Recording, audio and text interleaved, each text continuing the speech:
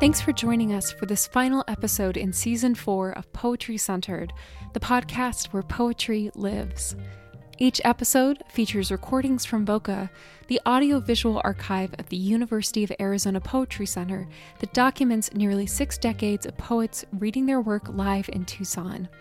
I'm Julie Swarstead Johnson, here to say hello and get things started. Our guest host today is the poet Eduardo C. Corral, author most recently of Guillotine. His first book, Slow Lightning, won the Yale Series of Younger Poets competition. He teaches in the MFA program in creative writing at North Carolina State University, but he was born and grew up here in Arizona, just over an hour north of the Poetry Center, so it's especially sweet to welcome him today as our host. In this episode, Eduardo celebrates poets who encourage possibilities for others in widely different ways, through their teaching or their artistic commitment to mystery, or by being fully themselves. These poets are Becky and Fritz Goldberg, Bei Dao, and Francisco X. Alarcón. Eduardo, welcome. Thank you so much for hosting us today. Eduardo C. Corral, Raleigh, North Carolina. The Possibilities, by Becky and Fritz Goldberg, who read at the Center on February 2nd, 1994. Becky was one of my first poetry instructors when I was an undergrad at Arizona State University. She was a marvelous professor, down to earth, rigorous. She was delighted when our poems really did wonderful things on the page. And she was equally delighted when our poems misfired, when they kind of fizzled. When they dazzled or when they fizzled, it didn't matter. She was delighted at our attempts, at our use of language. And that has stayed with me as a practicing poet and as an instructor in an MFA program. The word delight is also a word I think about when I read her work. The Possibilities was one of the first poems I read by her, and the language in that poem has stayed with me. Every time I hear a motorcycle, I think about her line, the wild lung of a motorcycle. Come nightfall, when I'm stumbling around in my apartment, I often think of her line from this poem, nearness in the dark is a kind of beauty. Her work never ceases to delight and surprise me, and that's so important, especially now in our world, to be delighted and surprised, to see that they work in tandem, to refresh our attention to the world, to refresh our attentiveness to ourselves, to those we love, even to those we disagree with. The Possibilities, by Becky and Fritz Goldberg. I'm going to read tonight mainly from the second book in the Badlands of Desire and new work. I might throw in an oldie from Body Betrayer somewhere along the line. There's no narrative to this reading. I'm not into narrative right now. I'm going to open with the first poem in the Badlands of Desire, right after this cool drink of water. The epigraph for the book is taken from a poem by Yehuda Amichai, and the poem is called The Pain of Being Far Away. And the epigraph reads, "There are great longings, like someone who wakes up in a bed in which he didn't fall asleep." I liked finding that epigraph for the book because the Badlands of Desire is really not a geographical location. It is a book in which many of the speakers suffer a sense of dislocation, and that dislocation is temporal rather than geographical. So the Badlands is really a timescape more than a landscape. The first poem in the book is called The Possibilities. After a wife's death, a man may talk to his horse with a great tenderness, as if just this morning he had tried on her pink slipper. And if he has no horse, he may crack his window a little wider when it lightly rains to confirm the roofs and trees are made of paper. If there is no rain, he may make himself a meal at midnight, sweet artichokes and Danish cheese, a glass of red wine. If there is no red, then white. He may suck the knife clean with his tongue. Later, lying awake, he may hear the wild lung of a motorcycle far off on a far road. If there is no motorcycle, a dog trying for any syllable in any known language.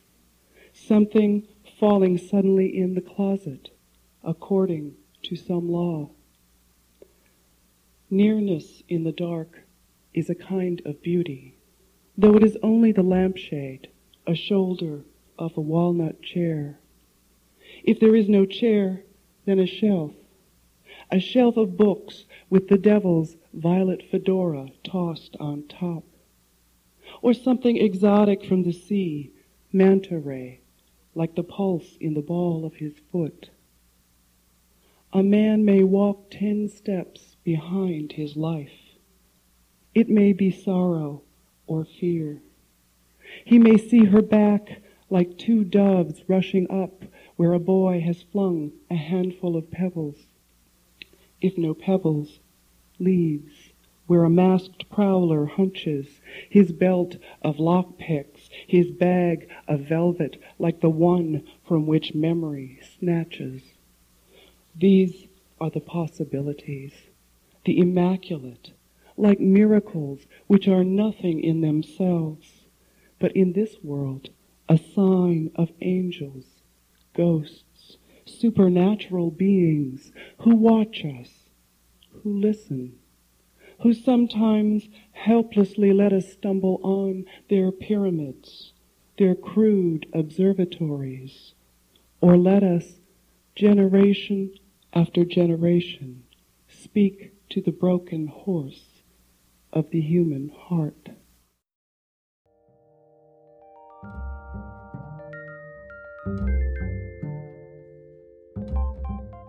Landscape Over Zero by Bei Dao. Bei Dao read at the Poetry Center on March 3rd, 1999. Bei Dao reads the poem in Chinese, and Dennis Evans reads the English translation. Bei Dao is one of my favorite living poets.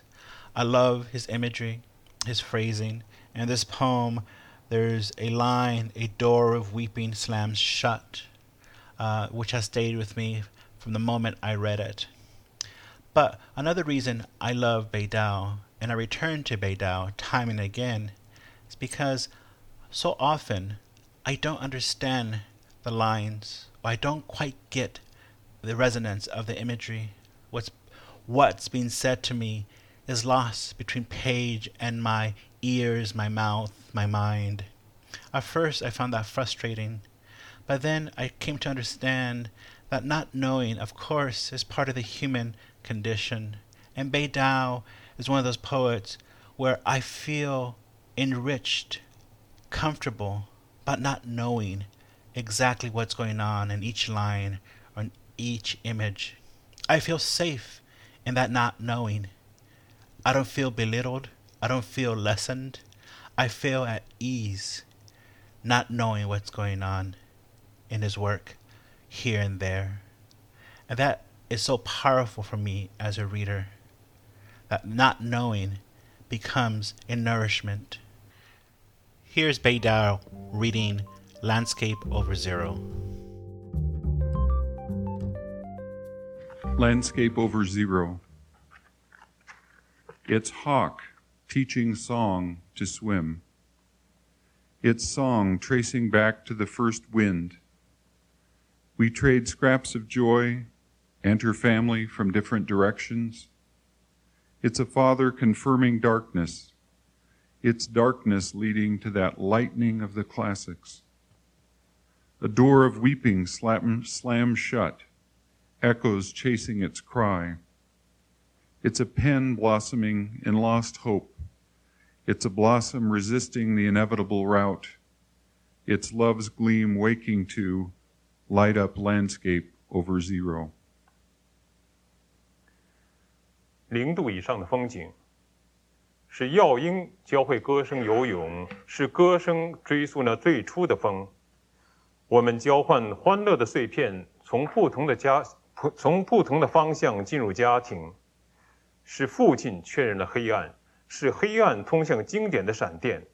哭泣之门怦然关闭，回声在追赶他的叫喊。是笔在绝望中开花，是花反抗的必然的旅程。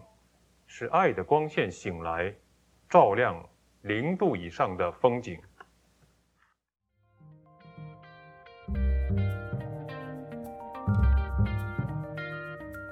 Ode to Tomatoes by Francisco X. Alacron, who read at the Poetry Center on February 7th, 2008.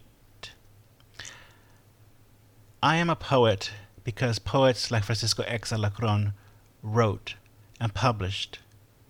I am here because Francisco X. Alacron was in the world before I was.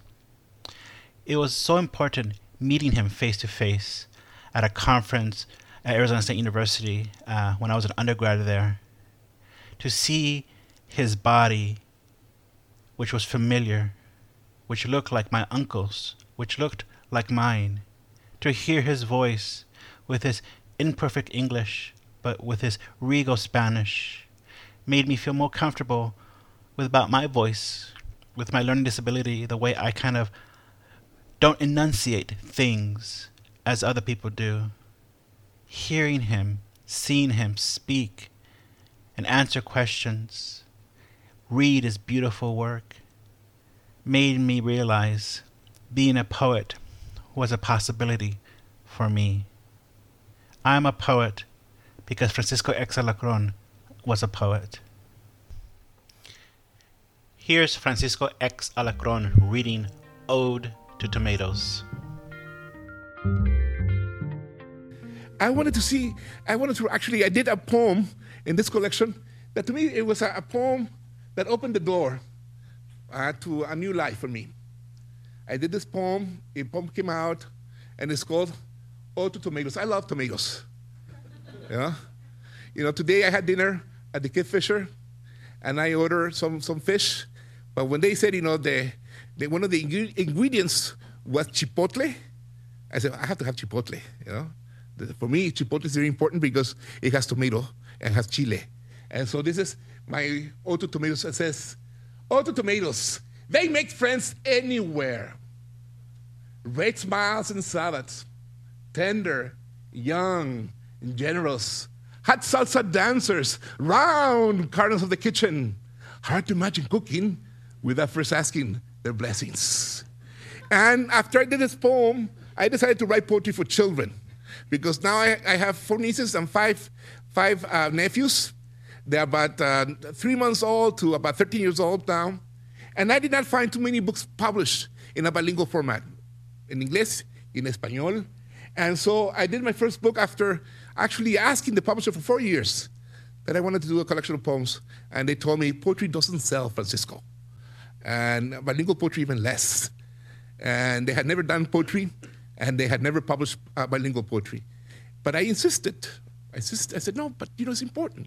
There are millions of children in this nation that are bilingual, and we should be doing bilingual books for them.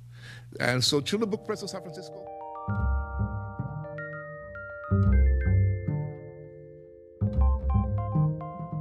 I'm going to read a poem titled To Francisco X. Alacron, which appears in Guillotine, my second book, which was published in 2020. As I said earlier, Francisco X. Alacron is a very important poet for me, for my career, for my path as a writer. And his language continues to shape my language. To Francisco X. Alacron. You made tomatoes laugh and warned me some words die in cages. I met you first in the desert. You burned sage, greeted each of the 4 directions with plumed syllables. The ritual embarrassed me. Your stout body, your mischievous smile did not. You were familial. The first poem I wrote that sounded like me echoed your work. Copal, popote, tocayo, cacahuate. You taught me Spanish as a colonial tongue. Some Mesoamerican elders believed there's a fifth direction, not the sky or the ground, but the person right next to you. I'm turning to face you, maestro. I am greeting you. Tawi.